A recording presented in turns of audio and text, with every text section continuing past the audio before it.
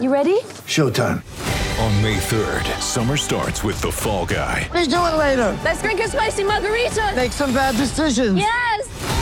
Audiences are falling in love with the most entertaining film of the year. Fall Guy. Fall Guy? Fall Guy. That's what the poster said. See Ryan Gosling and Emily Blunt in the movie critics say exists to make you happy. Trying to make it out? Nope. Because I don't either. It's not what I'm into right now. What are you into? Talking. Yeah. The Fall Guy. Only in theaters May 3rd. Rated PG-13. Empire.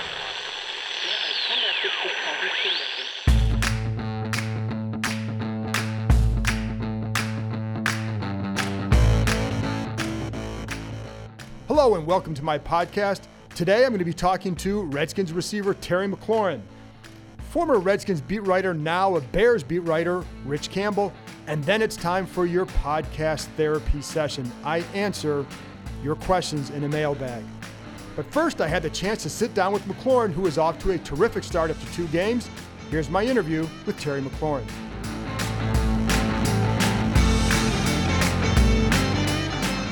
The first thing I want to start with, pretty two strong first game, 2 games. Are you surprised at all by what you've been able to do these first 2 games? Not surprised because of the work I put in, day in, day out, the way I prepare for practice, the way I look at film, and how serious I approach this game. So I'm not surprised, but it's very encouraging to see how much confidence and how much trust that my coaches and Case have in me so early as a rookie. So that's kind of exciting, but I'm not really surprised. When they show that kind of trust and confidence in you, what does that do for a player? I mean, I think how does it change you? Yeah, I mean, I think it just gives me even more confidence to be the guy that they are, expecting me to be. A guy that they can trust on 3rd down, a guy they can trust on 4th down, one-on-one situations. I mean, I feel like that separates good from great receivers in the league. I'm not anywhere near a great one yet, but I hope to be that one day. So if I could continue to just be consistent day in, day out, some people think since I'm in the starting position, then I've arrived. But in my mind, I'm trying to prove that every single day that I deserve to be that receiver and deserve to be a guy that's worth those targets. How do you do that? How do you go about that every day? What are some of the little things maybe you're doing out here every day to prove that? Yeah, well, continuing what has gotten me here, my hard work, my intelligence, my ability to pick up the new game plans each and every week, be precise in the way I run my routes in practice, and make the plays that come to me. I feel like that's what's gotten me this far, and that's what's going to continue to build more confidence in everyone. The ability to run routes from different spots, how much is that a benefit for you? To do that so early, too? I think it's very beneficial for myself. It gives us hopefully some matchup advantages, putting me in the slot and not just necessarily having me all outside all the time, but I feel like also it allows us to spread the ball out and attack defenses in different ways. We can attack the middle, we can attack on the perimeter. Okay. And that's not just with me. I feel like it's with all our skill players. Because there are guys who are moving around, but when you see definitely. that, can you see the defense maybe questioning what's happening because you are lining up? Can you tell that there may be some confusion about what you might do? It wasn't necessarily any confusion, I would say, but more so to the Dallas game because I lined up in the slot. You can tell their middle linebackers were, checking to me being in the slot.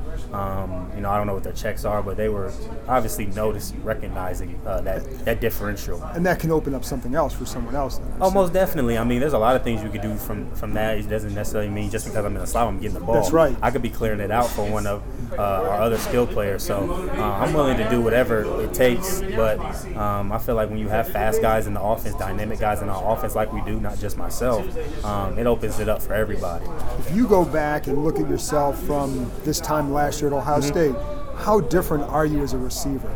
I feel like, I've consistently gotten better, and I think that's a testament just the way I've kind of approached getting better. I've been really precise in the way I've gotten better. I just don't go out to practice, hey, I'm going to get better at everything. I try to choose 1 or 2 things I'm going to work on each and every practice, each and every day, that I can improve on, and if you work on it consistently long enough, then you're going to see yourself getting better. So this time last year, I was working on those 50-50 balls, and it's kind of coming to fruition. You never know when it's really going to come to pass until you're in the moment. So you just got to continue to believe what you're putting in the work for is going to come out in the light. But it's funny too, because even watching you on some of the deep balls, some of the routes, I think there was a flat route that Adrian got the pass on, but on that same play, you basically turned the corner inside out. Yeah. And just watching you with the body lean and all that, are you more advanced even after just a couple months? Yeah. Feeling that way? Just because, again, I know you remember that play, but it's like there were a couple other times where I saw that we were able to kind of cross them up a little bit. Yeah, I feel like it's a two-part answer. One,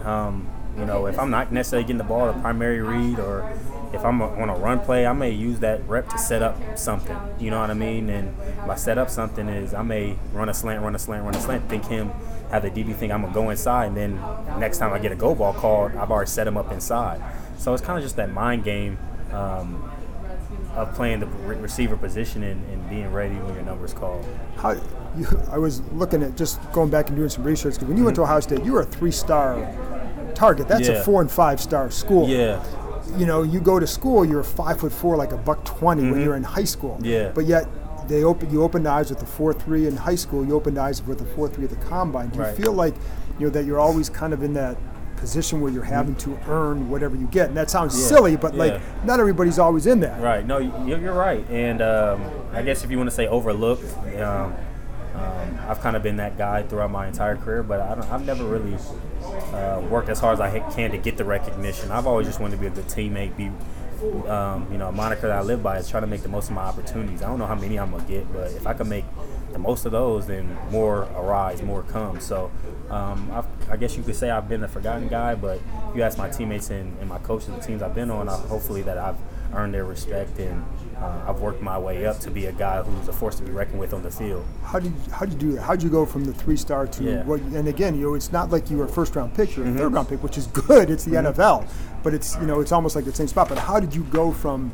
the 3-star recruit to being a captain and key player on your team? Work, and people just think, it's just work.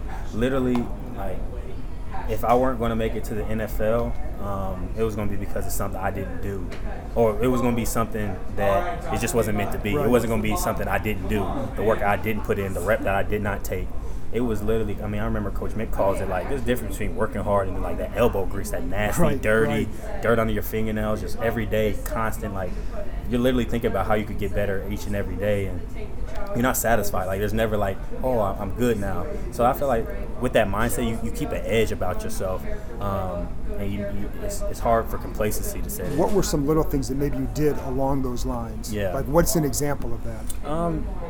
I was catching in our off season going into my 5th year. I caught over 3,000 footballs off the jugs, tennis ball machines, and people may hear that and like we charted them.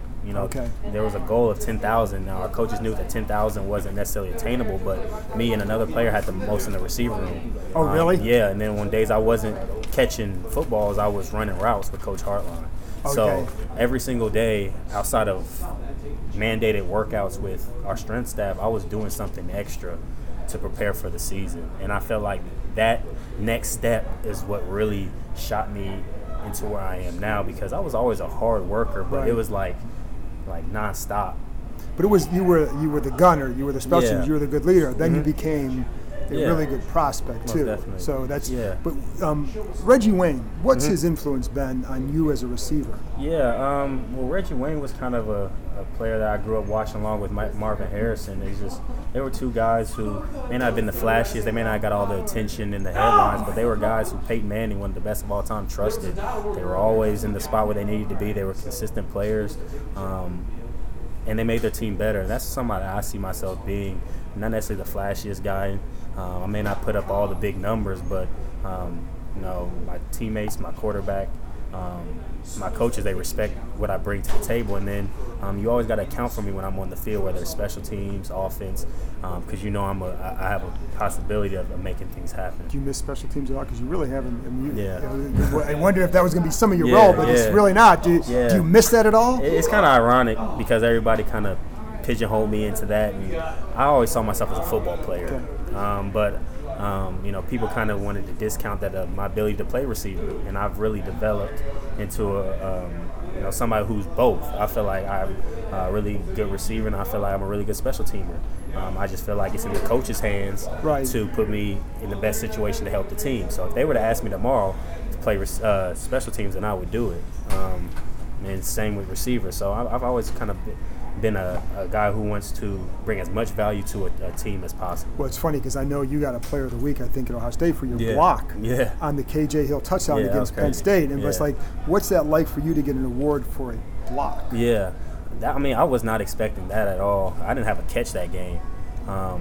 It just goes to show you to what value we had as a program. It's not always going to be the guy who makes the biggest difference in the box score, but it's the guy who makes that selfless play, that selfless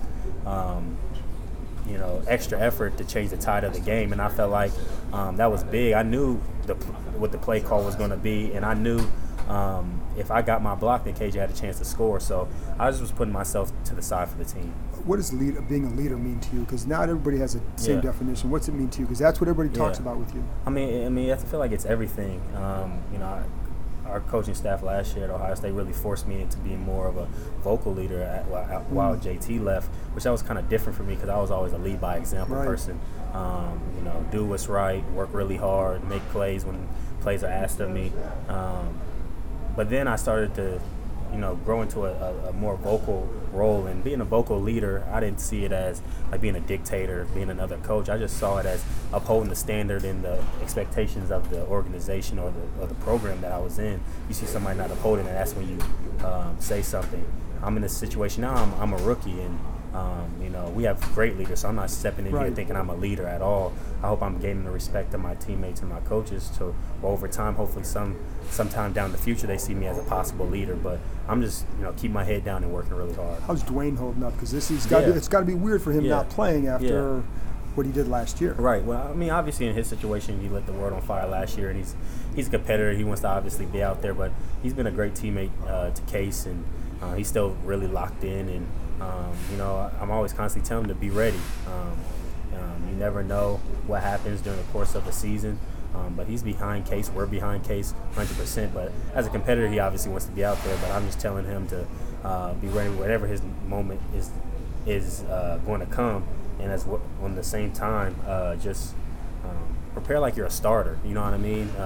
Watch film like you're a starter. Compete out there against the first team defense, even if you're the scout quarterback. Those are value reps. You see him doing that? I see him doing that. He's really embracing that role more and more. He's making our defense really work on some of the throws that he can make. Yeah. Oh yeah. I would assume he has. Most definitely. He just doesn't. Okay, you see a card and just do it. Dwayne is really like trying to make sure everybody's on the right page, and even with the scout team. Yeah, and Cam and Robert Davis and all our scout team receivers, as well as the line, they do a good job of just trying to give our defense the best look. But he's really honing in on that as if he's like running all offense. You come across like you're a 10-year vet. Mm-hmm. Where does that come from, that maturity and all that? Because you don't seem like you just turned 24. Yeah. I've kind of always been labeled as having like an old soul, but at the same time, I've always seen myself as just being a mature person, trying to see the bigger picture of things, not necessarily worried about me. And I feel like in a world that everybody wants theirs, I've come to learn when you put others before yourself and the team before yourself, you usually get yours in that sort of success. You just have to be ready when your number is called. You got to be ready for your opportunity because you don't know if you'll ever get another one. So that's kind of how I feel like I've always lived my life and always competed playing football, just being ready and seeing the bigger picture. Last one, I'm an Ohio State guy, and so and I think I told you, I told people I hugged your mom at the Maryland game after you scored. I didn't know it was her. She didn't know who, But anyways, Ryan Day. What's your impression of him? Because he's they're off to a pretty good start. He's obviously got some respect. Yeah, Coach Day is first of all, he's a great person, and I feel like people don't, it's not he's a great coach, but is he a great person? Because you want to play for a great person first, and you want to know that he cares about you, not just on the field, but off the field. And I feel like he does that. He's a great dad, great husband. And that's first and foremost. And he just gives confidence to his players and his staff. He allows them to coach the way they coach. while still upholding the culture of Ohio State, he still allows them to be themselves and make plays and make adjustments and coach their style of coaching for the betterment of Ohio State. So I feel like that's why they're having success. They believe in him, and he believes in the staff. He's a pretty good play designer, it seems. Oh, most definitely. I mean, a lot of people couldn't appreciate. We were running a lot of NFL type concepts the last 2 years of Dwayne and JT, and I feel like with him bringing the mesh concepts and the compliments off that really helped change our offense. Did it help you adjust to the NFL? I think it did. It allowed me to kind of learn more conceptually, not necessarily worry about what I have. And, a lot of the carryover I've seen from the concepts, they may have different names in this system, but the West Coast offense, him coming from Chip Kelly, the concepts are very similar. Cool. Yeah. Coming up, Rich Campbell is going to give you a scouting report on the Chicago Bears.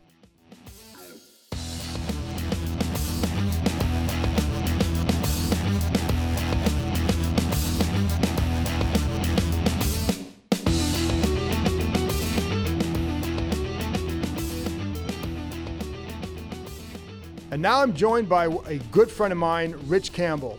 For those of you who remember, he used to cover the Redskins for the Washington Times. He now covers the Bears for the Chicago Tribune. And Rich, before I bring you in, I want to explain a couple of things here. One of the things I always treasured when Rich was covering the Redskins was Wednesday nights after a game, because Rich and I would go down and we watch all the film, watch it all, and then go over it in detail in the paper. And then he and I, everybody else would be gone from the room, and Rich, you and I would have those fun conversations about what we saw in the game, and that was a blast for me. So welcome aboard. Thanks for having me, man. This is a highlight of my week for sure. I miss those conversations as well because, when we go back and rewatch the game and write it up, you could only get, 10,000, 20,000 words on the web. There was more to talk about than that. So you and I would just have to dump it out on each other in the media room there. Corey Lichtensteiger's blocks and things like that. Yeah, man, Tyler Columbus. Tyler hated those reviews. Boy, did he hate those. And I think he's still I saw Lichtensteiger. I know it's all good. I saw him in Cleveland on the sidelines, and it was a nice welcome. I think if Tyler Columbus saw us, I'm not sure it would be that warm. But I will say, and just for people, when you're on this beat, one of the reasons I enjoyed doing, going back and watching the film, and one of the things that pushed me was knowing that Rich was doing the same thing. So I always wanted to make sure, I know Rich saw this play, so I better go over it with a fine-tooth comb to make sure I have every detail, so that way I can at least keep up over there. So that was one of the things I always liked about it. And then from my perspective, it was very helpful to go to a different market, steal everything that you do, and then just look like I'm the genius that figured this all out in the first place. Well, there you go. Well, let's get to it, because there is a game this week, and it's funny because you have a team that had Super Bowl aspirations and a team that I'm not sure what their aspirations really are. But this is a big game for both, because if the Redskins win, you're 1-2 going into the Giants next week. If the Bears lose, what's it going to be like there, Rich? Oh, my gosh. It's going to be panic. And I don't know how locked in you were on Sunday as you were dealing with Redskins-Cowboys post-game, but the Bears played in the 4 o'clock slot. Yeah. And had just an absolutely insane finish to their victory against the Broncos. They fell behind. They blew a 10-point fourth-quarter lead. They fell behind with 31 seconds left, but then drove the field thanks to a roughing the passer call, which was questionable at best. Mitch Trubisky makes a throw on 4th and 15. They call timeout with 1 second left and hit a 53-yard field goal to beat the Broncos. And so they turned a win from a loss back into a win and ultimately avoided going 0-2. If it had been 0-2, the city would have burned. So they postponed that a week, but now if they go lose to the Redskins, the team they're favored to beat by a touchdown, then it would sort of be the same thing, that it would just be back to panic. And if they do lose to the Redskins, it would mean that Mitch Trubisky had a bad game. And so that's really the focal point here in Chicago this week, is that Mitch has got to get healthy against this bad Redskins defense. And I'm going to get to Mitch in a minute, because I know you guys were on top of things, throughout training camp, running your stuff. But with that kind of win, do you think there's a bounce they can get, or do you think it maybe masked some issues? Yeah, it kind of masks issues, and you know how this works, that when a team wins a game, they always have the smile on their face as they talk about cleaning up the mistakes underneath the sunshine of a win as opposed to the lightning bolts and dark clouds of a loss. So that's really the attitude that they've proceeded with, is that, hey, we know we've got a lot to fix offensively, but, hey, we won. So it gives you that extra energy going through those practices this week and the fixes. But to hear Matt Nagy tell it Monday and as we move into this week, Nagy didn't come here to have the 31st ranked scoring offense in the league. He didn't come here to have the worst ranked or the worst rated quarterback of any non-Dolphins QB in the NFL. And that's what they've got right now. So yes, they won, but they understand that there are urgent fixes needed for the offense. What have you seen from Trubisky? Because this should be a pivotal year for him. If there's, listen, especially when you look at the quarterbacks they passed on, as everybody knows, Mahomes and Watson.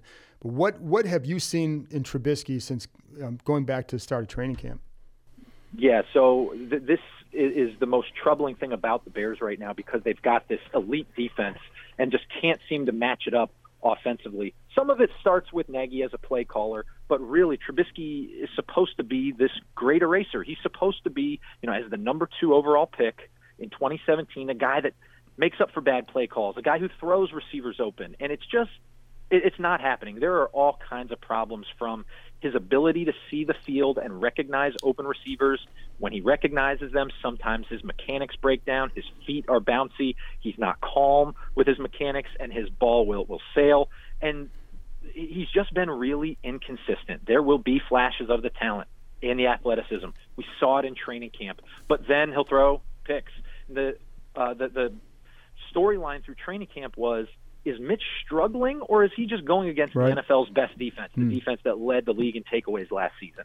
And I think once we got to the end of it, I was fairly certain that Mitch was struggling. You would see periods when the starters would go against the twos, and you would see some of the same inconsistencies: footwork, vision, timing. There's no rhythm in what is an offense that spawns from the West Coast scheme, and so that requires really precise footwork and timing getting the ball out. It's not there. And so as we went into the season, we tried to prepare our readers and say, look, yes, Trubisky is in the second year of his scheme, in the scheme with Matt Nagy. Yes, he is in his third NFL season, but you better be ready for the roller coaster.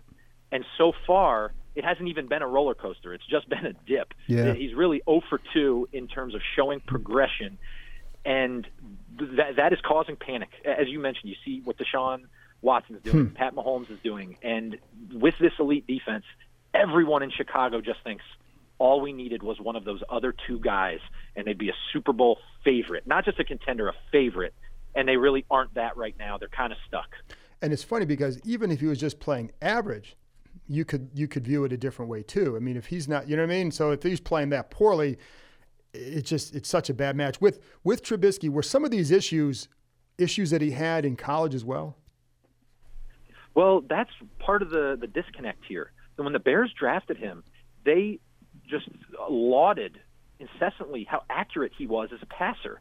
And the reason they chose him over the other 2 guys was because they thought he would be extremely accurate from the pocket, and they thought that his athleticism would also allow him to make throws on the run, make off-schedule plays, make up for any type of protection breakdowns. And you do see it occasionally, but he is nowhere near as accurate consistently as the Bears advertised him. So in my estimation, that's a misevaluation, that he really isn't that accurate. The one thing about Trubisky is that he is wired really, really well. Hard worker, selfless teammate, extremely committed. The one part of his wiring that wobbles is the confidence. That Mitch as we've come to know, needs positive results to feel good about himself and to feel comfortable and play without thinking. He can get in his own head when negative plays start stacking up. So that's why the avalanche of criticism and skepticism that's been triggered by these first 2 games, it's so important. It's why I think Nagy is going to do whatever he can to scheme up big plays for Mitch against the Redskins. They had a situation like this against Tampa Bay last year in Week 4, where Mitch had gone on the road to Arizona. Remember, Arizona was the worst team in the NFL last year. The Bears won 16-14 out there. Right. Okay, the exact score that they beat the Broncos by last week. They come home and they played Tampa, and Nagy saw a banged-up secondary. Okay, you're hearing some familiarities here. He saw a banged-up secondary and a bad defense. He schemed it up so he threw 6 touchdown passes in that game, and Mitch earned Offensive Player of the Week honors. He started to feel good about himself. That, I believe, is how the Bears are going to look at this game, because go back to last week, John, against Vic Fangio's defense, Nagy really had training wheels on. A lot of quick throws, a lot of predetermined reads, RPO stuff where it's only one receiver, screens where it's only one receiver to really help him try to get in a rhythm.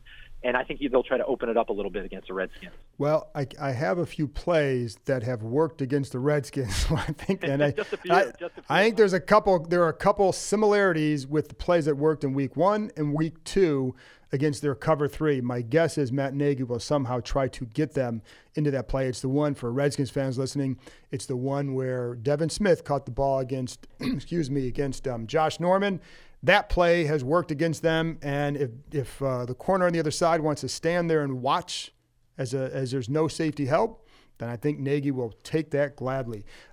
With the Bears offense, if Trubisky starts to play better, do you feel, I know they got Tariq Cohen, Allen Robinson, Taylor Gabriel, do they have the weapons what kind of weapons do they have to become what kind of an offense? So they have not really surfaced earlier this season in the first 2 games. So you could parse Mitch's performance by criticizing some of the other weapons. To me, as I look at sort of the sequencing and the correlation, I think it's Mitch not unlocking those guys down the field. First and foremost is Allen Robinson, who is now another year removed from the ACL that sidelined him in Jacksonville for almost all of 2017. He's explosive. He's big-bodied. Redskins fans would probably compare him maybe to Alshon Jeffrey of the Eagles, that big body type Z receiver that can make catches in traffic, contested catches. He and Trubisky have developed a good chemistry on back shoulder throws. There's a lot of trust there. Beyond that, though, they're really waiting for the next person to complement what they do offensively. And this is one of the areas in which I think Nagy is under the microscope, because he is so determined to spread the ball around and highlight this versatility and diversity in his offense that he doesn't necessarily stick with one thing when it's working. And so, Tariq Cohen in the slot is more of a wide receiver this season. He played in the backfield a little bit last week as they try to get matchups against linebackers and things like that. But I think Cohen can get going a little bit more. Anthony Miller, the second-round pick from 2 years ago, who's their slot receiver, he only has 1 catch through 2 weeks. That's a huge void right now because he had 7 touchdowns as a rookie. So Miller needs to get going. And then the other one that's a big focus here is Trey Burton, the U tight end, the tight end that fits the mold of Travis Kelce of the Chiefs. That's what Nagy brought here. Burton is obviously not that player, but he fits that role here as the athletic slot receiver type of tight end. And he's had a groin injury all the way through training camp. Just got back last week, didn't play in week 1, and still just had a very limited impact on the game. And if he is able to work the middle of the field, work some over routes, and sort of put defenders in the middle of the field in conflict, he can outrun guys, and they can sort of get a new dimension in their offense. So to me, I look at Cohen, Burton, Miller, and then they've got these 2 new running backs that they acquired in the offseason trying to remake their backfield. So that is another element that they've tried to get going. They did a lot better against the Broncos, but that balance has not unlocked downfield shots. That's really where they struggle. They don't have any element of the passing game going downfield right now. Well, if they want to run the ball and use some cutback runs, I think they may have some success. That's been the problem here. Let's look at the Bears defense. Obviously, Khalil Mack gets the headlines. Why do you feel like this Bears defense is so good? They're super talented at all 3 levels. And regardless of the coordinator change from Vic Fangio, who went to the Broncos as the head coach, they brought in Chuck Pagano. I mean, he is taking over a self-driven machine. A lot of guys who are young, hungry, talented, and healthy. They're a great combination. So it's Khalil Mack and Leonard Floyd. So Mack, he's on a Hall of Fame track in his career right now. Leonard Floyd is a top 10 pick from 2016. He had 2 sacks in the opener against Aaron Rodgers. Akeem Hicks is a Pro Bowler in the center of that line. And as you know, to make the NFC Pro Bowl team as an interior defensive lineman, you have to be awesome. That is probably the most loaded position in either conference on either side of the ball, with Aaron Donald and some of the Eagles, Giants, Lions. I mean, you name it, you could go through. Sheldon Rankins for the Saints. That's a loaded position. Akeem Hicks is a beast inside. Roquan Smith is a top 10 linebacker, really breaking out early in his second season. Kyle Fuller, who some Redskins fans will remember from his Virginia Tech days. He's a former first-round pick who was a first-team All-Pro corner last year, 7 picks, had an interception against the Broncos. And Eddie Jackson out of Alabama in his third year at free safety, he was also an first-team All-Pro last year. So just really talented, fast, aggressive players with a combination of rush and coverage that is just hard to beat. And one of the things I noticed in the first 2 games where Aaron Rodgers, Joe Flacco have had some success is throwing over the middle. I think the numbers I had from Next Gen Stats is 20 for 25, over 200 yards when those two have combined to throw over the middle. Is that an area, is that a misleading stat? Is that an area where where the Bears are a little bit more vulnerable for some reason in the pass game? I think Roquan Smith, like I said, the top 10 linebacker, former Butkus Award winner, in his second season has really been openly critical of himself in pass coverage. Okay. So a lot of it is about eye discipline. A lot of it is about matchups. At the other inside linebacker spot, they've got Danny Trevathan, who is a heartbeat type of guy, a reliable player, not necessarily a centerpiece of the defense, and looked a little slow to me last week against the Broncos on some of those balls over the middle where he had to just rally, try to tackle, and the Broncos did a good job of getting their running backs and Emmanuel Sanders in that area of the field. So, yeah, I do think that's an area that can be attacked, but I haven't seen the Bears giving up big plays in that area. So it's a lot of maybe checkdowns or shorter crossing routes that maybe offer some opportunity for run after the catch, but it's not like they're being victimized deep in the middle of the field. And one thing the Bears have done very well, especially last week, was avoid the big play. Okay. I mean, they've only given up 2 touchdowns in 2 games, and that's why. You just make offenses put together double-digit play drives, because if you make them play that many plays, ultimately the Bears' rush is so good that they're going to draw a holding penalty. They're going to draw hands to the face. Yeah. They're going to put you in some type of drive stall situation over that volume. And so I think they're willing to concede a little bit, some of that little dink and dunk over the middle of the field, rally, tackle, try to get you in third down, and then let the quarterbacks or let your pass rushers go get the quarterback. Last one, Rich, before I let you go. You know this team well, the Bears. How do you feel like they respond to their start in this game? Yeah, I think they respond well, and I think defensively they're going to show up. They travel. The defense travels, that saying. It's true. The Redskins offense, in terms of quarterbacks that they play, or the Bears play this year, I don't think anyone circled the Redskins game as, it's not Aaron Rodgers. It's probably not even Joe Flacco, that level. So I think the defense will be fine. Offensively is the real key. And, you could tell me as much as I could tell you about this, but it is such an important game for the Bears offense, because after Monday night, on a short week, they come back and host the Vikings, okay? They've already lost to the Packers at home. If they lose to the Vikings at home, you can basically kiss the division goodbye. And so this game, not to look past it, but in some ways it is a tune-up for that Vikings game. And that defense, they've got to get the offense ready. So there will be a ton of focus this week on sharpness offensively, and it's just a bad matchup for the Redskins because of all their defensive problems and injuries and things like that. So I expect a sharper performance, but Trubisky has continued to sort of baffle us with his plateau right here, so it is hard to make a prediction here. I just generally think that they'll be in a good spot to handle their business, and whether he plays that breakout game, that's what I'm curious to see on Monday night. Awesome, man. Rich, I missed talking to you, and it'll be good to see you Monday. Thanks for coming on. So when you bring the brisket to the press box on Monday, okay, just make sure you bring the multiple sauces for me. Dude, I like the multiple sauces. I might be doing some pulled pork Saturday. I don't know yet. We'll see.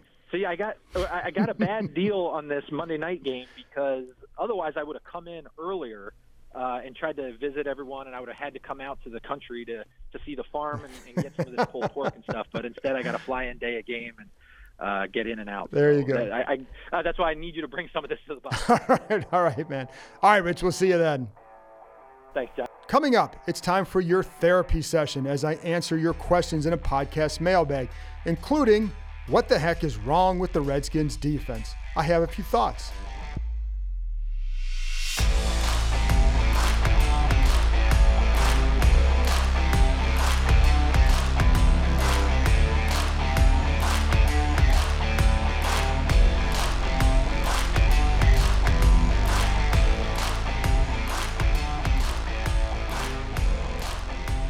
Welcome back. It's time for your questions, which really kind of seems like it's turned into a therapy session. So, yes, the doctor is in this week. So let's get right to it. T. Peeps wants to know, from your perspective, what is the biggest missing component that is preventing this team from being successful? Leadership, discipline, accountability, etc. I think you can check off all the above. So a lot of those, yes. Accountability, though, with good teams comes from the players. When players hold one another accountable, it matters more. Now, coaches and the organizations create a culture where this is allowed to happen. There's a way you do things, a way you practice, etc. So I think that's one. I think another word I'd use is transparent, as in not all coaches are as transparent as players would like. Jay Gruden probably tells the media more than he does some of his players. And I think that has been a little bit, I don't know about an issue, but I think it's something that I've heard. And here's the funny thing. I think right now, if they had a new coach right now, let's say they've made a coaching change after last year, and you look at this roster, I think we'd view this situation different. I'd still worry about the organization's ability to build a winner, but then at that point, they would have had a new coach with a young quarterback and a good base of young talent to develop, but they have that kind of roster with a staff that needs to win. So I think sometimes it feels, I don't know, it's too early to say it's a wasted year. Let's see how it goes from here. But I think it goes back to the leadership up top, and I'll get to more of that later. So I think sometimes it's a matter of just maybe creating odd situations here. All right, now let's go to Corey. Wants to know any idea what they do with Trent. Surely they can read the room and realize he does not want to be in Washington. Corey, I keep hearing that they're not inclined to trade him. Now, could that change if there's some great offer? Sure, anything can happen, and if you get blown away, then you have to make that deal. I'm not sold that they were truly offered a one and rejected that. I don't know. What I'd heard is that some teams pulled out once they heard that what Williams wanted in terms of a possible extension. I think in some ways they might be stuck with one another unless some team does get desperate because of their left tackle situation. I know the Patriots just placed Isaiah Wynn, their left tackle, on IR. They were rumored to be interested before. One thing I'd heard at that time, the Pats didn't want to pay him more money. They pulled out. I don't know if that, is that completely accurate? That's just what I heard. If that's the case, then it's hard to see them jumping back in. I'm not positive on that, but the vibe I got from talking to people was that probably wouldn't be the case. One thought had been expressed to me involved trading him in the offseason. The feeling was they'd be able to get more for him at that time because he'd still, if he doesn't report if he's not on the roster for at least 6 games, it does not count as an accrued season. If that's the case, he'd go into the offseason with 2 years left on his deal. So that's the only way he has value to me in the offseason if he still has 2 years left on his deal. I don't know that Williams would want to get to that because it means for him that he would lose that accrued season, and coming back for week 10 or whatever it is, the last 6 games, would allow him to bypass that and be 1 year closer to being able to leave here if that's what he truly wants. This sure feels like a game that Bruce Allen wants to win, and that's not the best way to operate. If they see Trent as a big part of their future still and feel it can be resolved and it's not as bad as what people on the outside think, okay. They've misjudged situations in the past, though. Otherwise, what are you accomplishing? Some of this is about precedence, not just caving into players' demand. I get that. But at some point, there's one question that any good organization has to ask. And it's something I don't think they do often enough with the moves they make or don't make here. And it's this: what is best for this franchise? That's always the question to ask. All right, so let's go to Dizinator, all caps. Why are the Redskins perpetually mediocre? Is it ownership, front office? I look at the constant. Any insider insight. Easy. Everything starts at the top. If you want to see a good organization, go to the top. There's only been one coach hired by Dan Snyder that's had a record of at least 500, and that was Marty Schottenheimer, who lasted 1 year. Joe Gibbs, Mike Shanahan, Steve Spurrier, Jim Zorn, Jay Gruden, all below 500. Good organizations start at the top, and there's no more insight than that I can provide. That said, I think that at times they do things that other good places would not. I loved D'Angelo Hall. I loved watching him develop as a person and as a player. I don't think there are a lot of places that would have kept him around that last year or two, given his injury history and the salary and all that. But they seem to hang on to people in those situations, regardless of what they are going to offer. And I think that's true on the field and then in other places in the building. As for something deeper, the word I always hear is there's a disconnect between the front office and the coaching staff. That's something that you've heard Jay Gruden and others in the organization talk about. Get on the same page. I think it leads to a mismatched rosters. I hear that from agents all the time about this place, and that's nothing new. I've said that before, and it's something I think they've said before. But you need to have that for you to build a good organization. Josh Stack wants to know any concern about Case Keenum's arm strength and why he has missed some of the throws or not pulled the trigger on others. I'll get right to you. I'd said a couple more, but I'll just get right to it. The issue on those throws, Josh, wasn't his arm. When you overthrow guys he did in Philly, it's not because of a weak arm. He missed him. He overthrew him by 5 yards. That was 5 yards past Terry McLaurin. Against Dallas, he missed McLaurin again, but it was more too long. It wasn't the distance or the strength on it. It was that he needed to put it more out to the other side of the field. Instead, he threw it over it was down the middle. I threw it to the left. The safety was biting up on the play. Throw him more to the middle, to the other side of the field. Let him run under it. That would have given him a chance to have a big play. Byron Jones had good coverage, but I think the throw was not. It was more about accuracy than it was about arm strength. I think there's other throws that, he hasn't made. I don't know if that's because of his inexperience in the offense. Sometimes you might not see a guy. Paul Richardson was wide open last week. The pocket was collapsing. I don't know that Keenum said, I know I missed him. He should have had it. But I don't know what he saw in that play if that pocket was there. But there, some of those are throws that, yes, he can make, but it's not about arm strength with what's going on here. Sometimes it's about not seeing guys. I've seen McLaurin wide open on other plays that he hasn't thrown. And there you go. But it's not about the arm strength. Be a Militant wants to know the big question that everybody wants to know. What needs to change for us to get pressure on the quarterback? All right, B. So a couple things. One thing I will say that I think there's some frustration over there that they want, even just within the organization, that why aren't they more aggressive? Why are they playing more so far off? It says it doesn't feel like they're trying to go out and attack at all, and they can't. It hasn't worked. So that's one thing. They can be more aggressive, and I'll get to more of that in a minute. I think Montez Sweat needs to develop. He's young. He's faced two of the top left tackles in the game in Jason Peters and Tyron Smith. He's also clearly thinking a bit too much and still learning the speed that he must rush with to be effective. I didn't think in camp that he always looked explosive or anything like that. He's long. He can run. I think he has some strength. I would use him on some stunts to the inside at times and just use that strength to maybe impact some of those interior throws, but also try to get him against a guard, and then his quickness against guard is going to be better. But I think it's been hard for him. I don't think they've done a good job of trying to get him into better situations.